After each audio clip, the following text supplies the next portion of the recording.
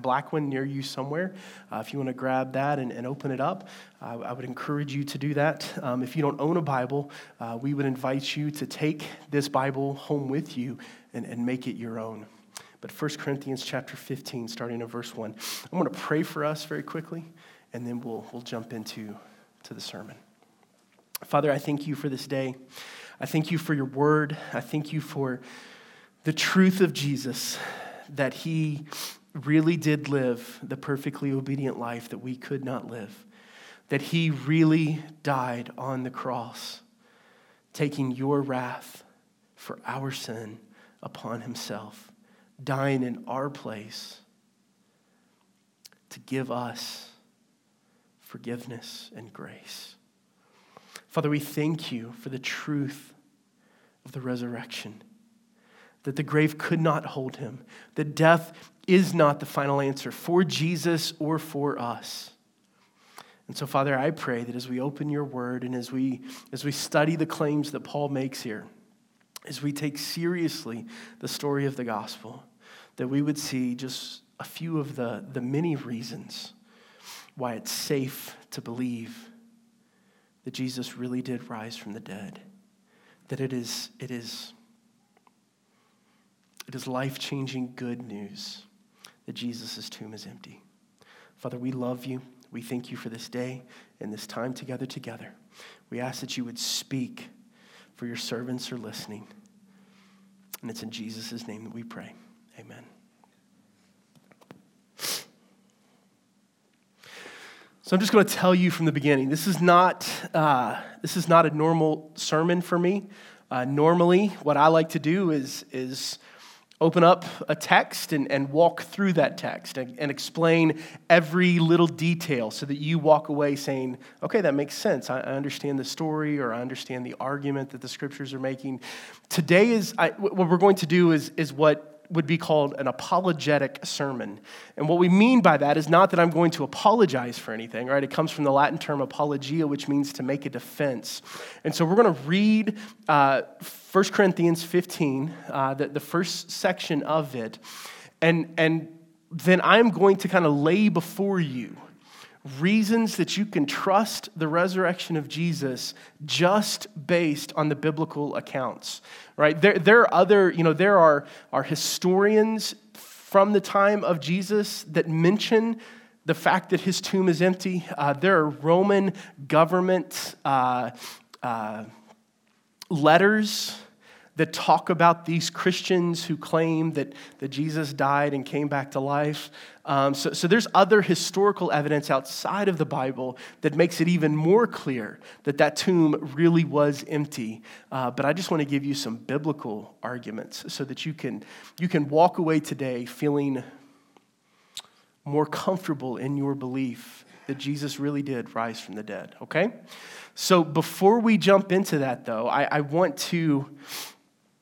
us to think about our need for the cross and the resurrection. And I want to do that by introducing you to someone. This is a picture of a man named Terry Peck. Terry is a 33-year-old aspiring rapper from Australia, and his rap name is Tupac. Hopefully some of you find that funny because I find it hilarious. And the fact that he's a 33-year-old aspiring rapper, but we can talk about that later. So Terry went to a restaurant called Omeros Brothers Restaurant in Gold Coast, Australia, which is where he lives. This is a restaurant that sits on the beach, and he ate and drank $450 worth. That's American dollars, not Australian dollars. $450 worth of lobsters, oysters, baby octopus, beer, and liquor, all by himself. And before the bill came, he decided to leave the restaurant. And a waiter and another staff member chased him on the beach, and he decided to jump into the ocean to get away from them. Eventually, the police were called. He was out in the ocean for over an hour. Finally, the police jumped on a jet ski, found him, and captured him. When Mr. Peck was arrested, he told the police he didn't want to pay, because his 2 lobsters were overcooked. He felt like he shouldn't have to pay. I think it's more likely that a 33-year-old aspiring rapper wanted to incur a high bill of debt and then have someone else pay for it. And the reality is, friends, that you and I are more like Mr. Peck than we realize. Our sin, every time we sin, we charge our debt either to ourselves or to Christ. And so the question is, what do we do with the claims of Christ? Did he really die on the cross for our sins and come back to life? Or is it all just an ancient fairy tale? So I want us to look at Paul's argument in 1 Corinthians chapter 15. Paul is wrapping up this long letter that he's written to a church that he cares deeply about. Corinth was a church that was a part of Paul's first missionary efforts. There were many people in the Corinthian church that Paul led to Jesus by the preaching of his gospel. But the Corinthian church was a mess. We've talked about this before, but they were getting drunk at the Lord's Supper. There was a young man who was sleeping with his stepmother. There was a lot of bad stuff going on in this church. And so Paul writes to them to encourage them in the truth of Jesus being crucified and resurrected, and the fact that is all that they need. They just need to trust Jesus and follow Jesus. And that these different issues and problems within the church, they're easily fixed if they view the problems through the cross and resurrection of Jesus. And so finally, Paul wants to remind them of what the true gospel is and why it's important. And so he begins in chapter 15, starting in verse 1, by saying this: "Now I would remind you, brothers, of the gospel I preached to you, which you received, in which you stand, and by which you are being saved, if you hold fast to the word I preached to you, unless you believed in vain. For I delivered to you as of first importance what I also received, that Christ died for our sins in accordance with the Scriptures, that he was buried, that he was raised on the 3rd day in accordance with the Scriptures, and that he appeared to Cephas, then to the 12. Then he appeared to more than 500 brothers at one time, most of whom are still alive, though some have fallen asleep. Then he appeared to James, then to all the apostles. Last of all, as to one untimely born, he appeared also to me. For I am the least of the apostles, unworthy to be called an apostle, because I persecuted the church of God. But by the grace of God, I am what I am. And his grace toward me was not in vain. On the contrary, I worked harder than any of them, though it was not I, but the grace of God that is with me. Whether then it was I or they, so we preach, and so you believed." So I want to trace very quickly the argument that Paul is making and some defenses of the resurrection that we can take from this teaching here. The first argument, and this is what Paul is going to say he put to the Corinthians as of first importance, is this: trusting in the good news of Jesus' death and resurrection is what saves you. Trusting in the good news of Jesus' death and resurrection is what saves you. What Paul teaches throughout his letters and what Jesus points to in his ministry, what the Old Testament points us to through the prophecy and the stories that are there, is the reality that you and I are guilty before God. A God who is holy and righteous and blameless. A God who is just, who cannot see sin and not demand payment for it. Friends, if you look at the Hitlers and Stalins and Bin Ladens of history and today and say they deserve hell because that is justice, you have to say the same thing about yourself. Your sins may be smaller, right? They may not be as egregious. They may not harm the millions of people that those men have harmed, but the reality is, before a holy and innocent God, you are guilty. And because of that guilt, and because of God's love for us, he sent Jesus. Notice how Paul says that he died for the forgiveness of our sins according to the Scriptures, and he rose according to the Scriptures. Paul wants us to understand that the Old Testament was pointing to this. Even in those small sections of John that we read, there were multiple times when the prophets and moments from the first 5 books of the Old Testament are mentioned in that story. God had been planning Jesus' death and resurrection. We're told before the foundations of the earth, the Lamb was slain. And so we come to this realization that the only way that people can be saved, according to Christianity, is in the good news of Jesus' death and resurrection. So Paul moves on to this reality that Jesus died on a Roman cross. And hardly any historian will argue with that. There is ample evidence that there was a Jesus who lived in the Galilean and Jerusalem and the Judean area. He taught, he ministered, and he died on a Roman cross. But Paul is going to say it's not just enough to say that he died on a Roman cross, but that he died on a Roman cross to forgive sin. He died to pay our stupid bill of sin. All of the just to go back to our friend, right? Who buys 2 lobsters for themselves, right? I mean, that story blows my mind. But think about the silliness and the immaturity of our sin. And yet we dive headlong into it, and Jesus died for us. He took God's wrath meant for us. And when he said, "It is finished," he wasn't talking about his life. He was talking about his payment for your sins. He was saying everything, past, present, and future, is paid for. It's finished.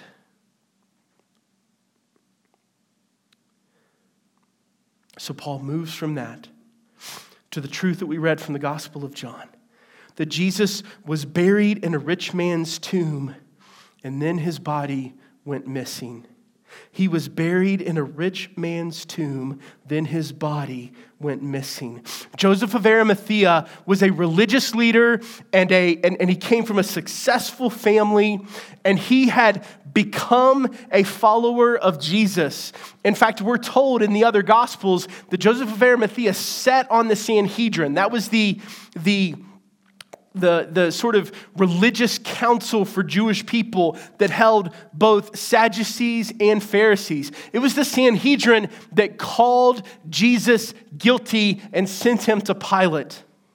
Now, whether Joseph was with them at that time or if he chose to stay away, we do not know, but he was a religious leader who became a follower of Jesus. When Paul wrote 1 Corinthians around AD 55, the people in Jerusalem would know who Joseph of Arimathea is. They would know his family. They would know the property that he owns, right? Like sometimes y'all still get me lost around here because you say, hey, when you get to so-and-so's farm, you turn there, right? And I don't know who so-and-so is and I don't know where their farm is, right? Just like you know who owns what property, you know who used to live where, the people of Jerusalem would have known who Joseph of Arimathea was. And John and Matthew and Mark and Luke, they all mention him because he was a real historical figure who really did give his tomb to Jesus to be buried. And then 3 days later, Jesus is missing. This tomb was guarded by Roman soldiers. And as manly and masculine as ancient fishermen may have been, as tough as Peter and James and John and Andrew were, they were not defeating Roman soldiers. It would be the equivalent of us taking about 5 or 6 of us and going and fighting Navy SEALs, right? We may be tough guys, but we're going to lose that battle. The body is missing when it was guarded by Roman soldiers and had a rock that was there, a stone to protect the body. I don't think it's possible for that body to be stolen. The next thing, Jesus appears first to women. So for 21st century people, this shouldn't mark us as strange, right? We see the intimacy that is there between Jesus and Mary Magdalene. She loves him and he cares deeply about her. But in first century Judaism, women were held as second-class citizens. In fact, in a Jewish court at the time, a woman could not serve as a witness. So if someone was murdered and it was watched by a man and a woman, it wouldn't count because Jewish law said you have to have at least 2 witnesses, and if it was a man and a woman in the Jewish court, you only had 1 witness. So as John and Matthew and Luke, they tell us this story. They tell us that it was Mary and some of her friends that were also followers of Jesus. They are the one who finds the tomb empty. Now let me ask you a question.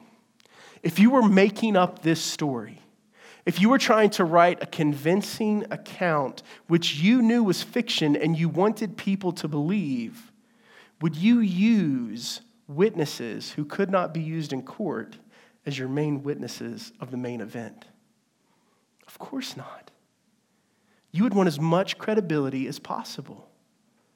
And so for John and Matthew and Luke to mention that it was Mary Magdalene and the women that were with her that noticed the tomb empty first, it helps us realize that this really happened. That this is the actual order of events. Now, of course, Mary, she sees it's empty. She goes and she tells Peter. We read in John where Peter and John run to find out if it's true. But even then, right, we're told that John believed, but Peter didn't because he still hadn't put everything together, that the Old Testament pointed to this, that Jesus told them again and again, I will be crucified, and 3 days later, I will rise. The next thing that we notice is that over 500 people saw him. Again, when Paul wrote 1 Corinthians, this was about 20 years after the resurrection happened. Paul wrote 1 Corinthians somewhere around AD 50 to AD 55. And we are pretty certain that Jesus, his death and resurrection happened in AD 33, right? So this is easily connectable with only 20 years between the event happening and Paul writing this letter. And he tells the people in Corinth, he says, many of them are still alive today. And he wants them to know this because they could go and speak to actual eyewitnesses of the event. They had the opportunity to write a letter to the church in Jerusalem and say, did this really happen? They could even jump in a boat and travel just a little bit and go to the church in Jerusalem and talk to people who saw Jesus after he came back to life. But this reality that over 500 people saw him, it's amazing when you look at the fact that in Acts chapter 2, you had 120 people that were gathered together in an upper room, joyful over Jesus' resurrection and his ascension and waiting for the next movement of God. And then the Holy Spirit pours out on his people. And if you remember, Peter preached after that and 4,000 people come to faith. So you have this little 4,120 member church in Jerusalem. They're the only Christians on the entire planet. And by the time AD 100 hits, 1 million people are Christians. The gospel travels throughout the entire Roman Empire. And now granted, there were about 60 million people in the Roman Empire, so it's still a small percentage of people, but to go from 4,000 to 1 million in 65 years is pretty amazing. And for all of those people to have access to someone who could say, yes, I saw the resurrected Lord. I interacted with him after his death. Friends, if it wasn't true, the Pharisees could have easily put an end to the early church. They could have taken his body and drug it down the street in a parade and said, this did not happen. But they never did it because he wasn't there. When you look at the persecution that the early church faced, when you come to the realization that 11 of the 12 apostles died deaths of martyrdom, and the other one, John, went to an island practically by himself to live out the rest of his life. When you think about the persecution that was laid on these men and the men and women that followed them, who dies for a lie? Who says, I am going to stake my life and existence for something that I know isn't true? Peter and Andrew, his brother, were both crucified by the Romans. But they did not want to be crucified in the same way that their Lord and Savior was. So they chose to be crucified upside down. There's no more evil and humiliating and painful way to die than crucifixion. And why would those two men, if they knew that Jesus didn't rise from the dead, why would they die for the gospel? The next point. Paul's life was radically changed by Jesus. Paul's life was radically changed by Jesus. Again, almost every historian will tell you that there really was a man named Paul who was the one who spread Christianity through his writings and through his missionary efforts. Now, here's the thing about Paul. In the book of Galatians, which almost every New Testament scholar, believer or unbeliever, will tell you Galatians is the earliest writing that we have from Paul. And in Galatians, Paul tells us that he used to be a Pharisee, and he was a Pharisee that was rising in the ranks, but he left Phariseeism because he met the resurrected Christ. Now, let me tell you something about the Pharisees. They were the most popular religious group among Jews at the time, right? We don't see that because most of the time, who's Jesus' enemy in the New Testament? It's the Pharisees, right? But the Pharisees were the ones who knew their Bible the best. They were the ones who showed their love for the Lord with all their wonderful prayers and, their days of fasting when they wouldn't wash their hair and they looked really gaunt and sick. They were the ones who people said, that's a spiritual hero right there. I wish I could be like him. So you have respect. On top of that, the Pharisees, because of their connections within the Jewish community, almost always did well, right?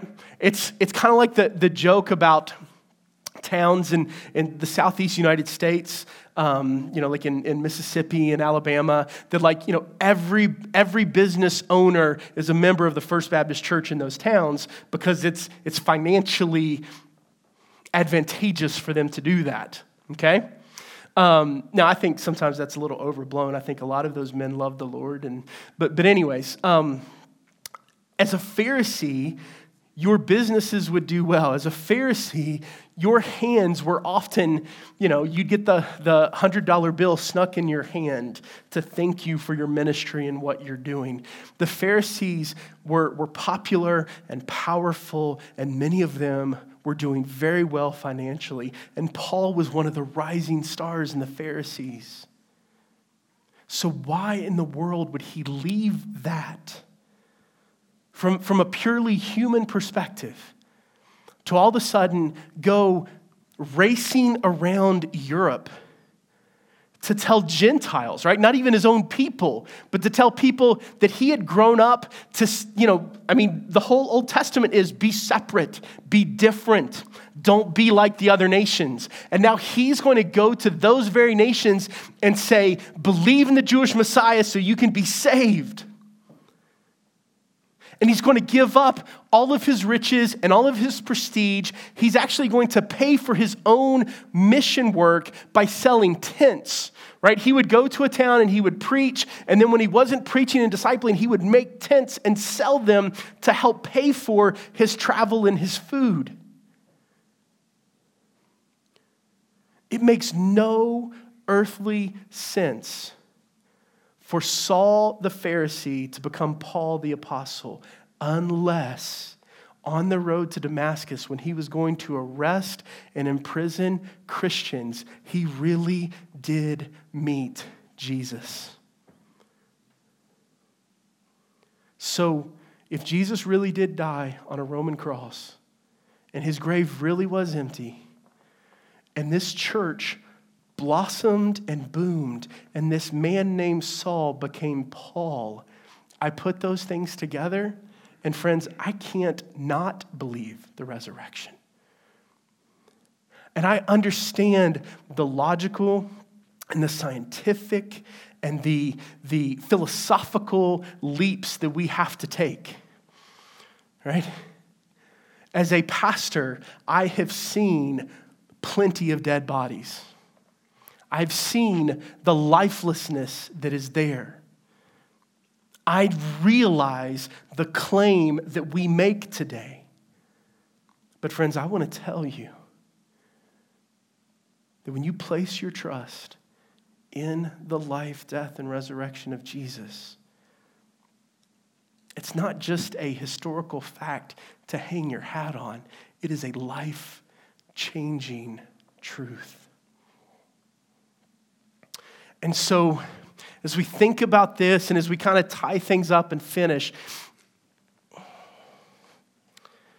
if the resurrection is true, then everything is different. If the resurrection is true, then everything is different. If it's true, unbelievers must repent and believe. If it is true, believers must follow him. We must obey his commands and take seriously the things that he took seriously. And if it is true, we have the greatest news in the world. Why would we hold it to ourselves? We must get out and tell people about the good news of Jesus. Friends, the death and resurrection of Jesus is the greatest news you will ever hear.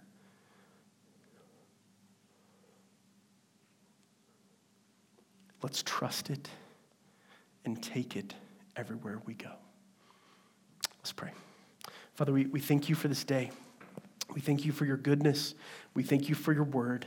And we thank you for the historical veracity of Jesus' resurrection. Father, I pray that as we kind of soak and simmer on 1 Corinthians 15 and the gospel accounts of the resurrection and the truths that have been presented to us today, that, Father, we will look at this with humility. We will look at it with the reality that we are sinners in need of a Savior. And God, I pray that you will help every heart and every mind see clearly on this matter. Father, we love you, and we thank you for your word, and we thank you for the resurrection of Jesus. And it's in his name that we pray. Amen.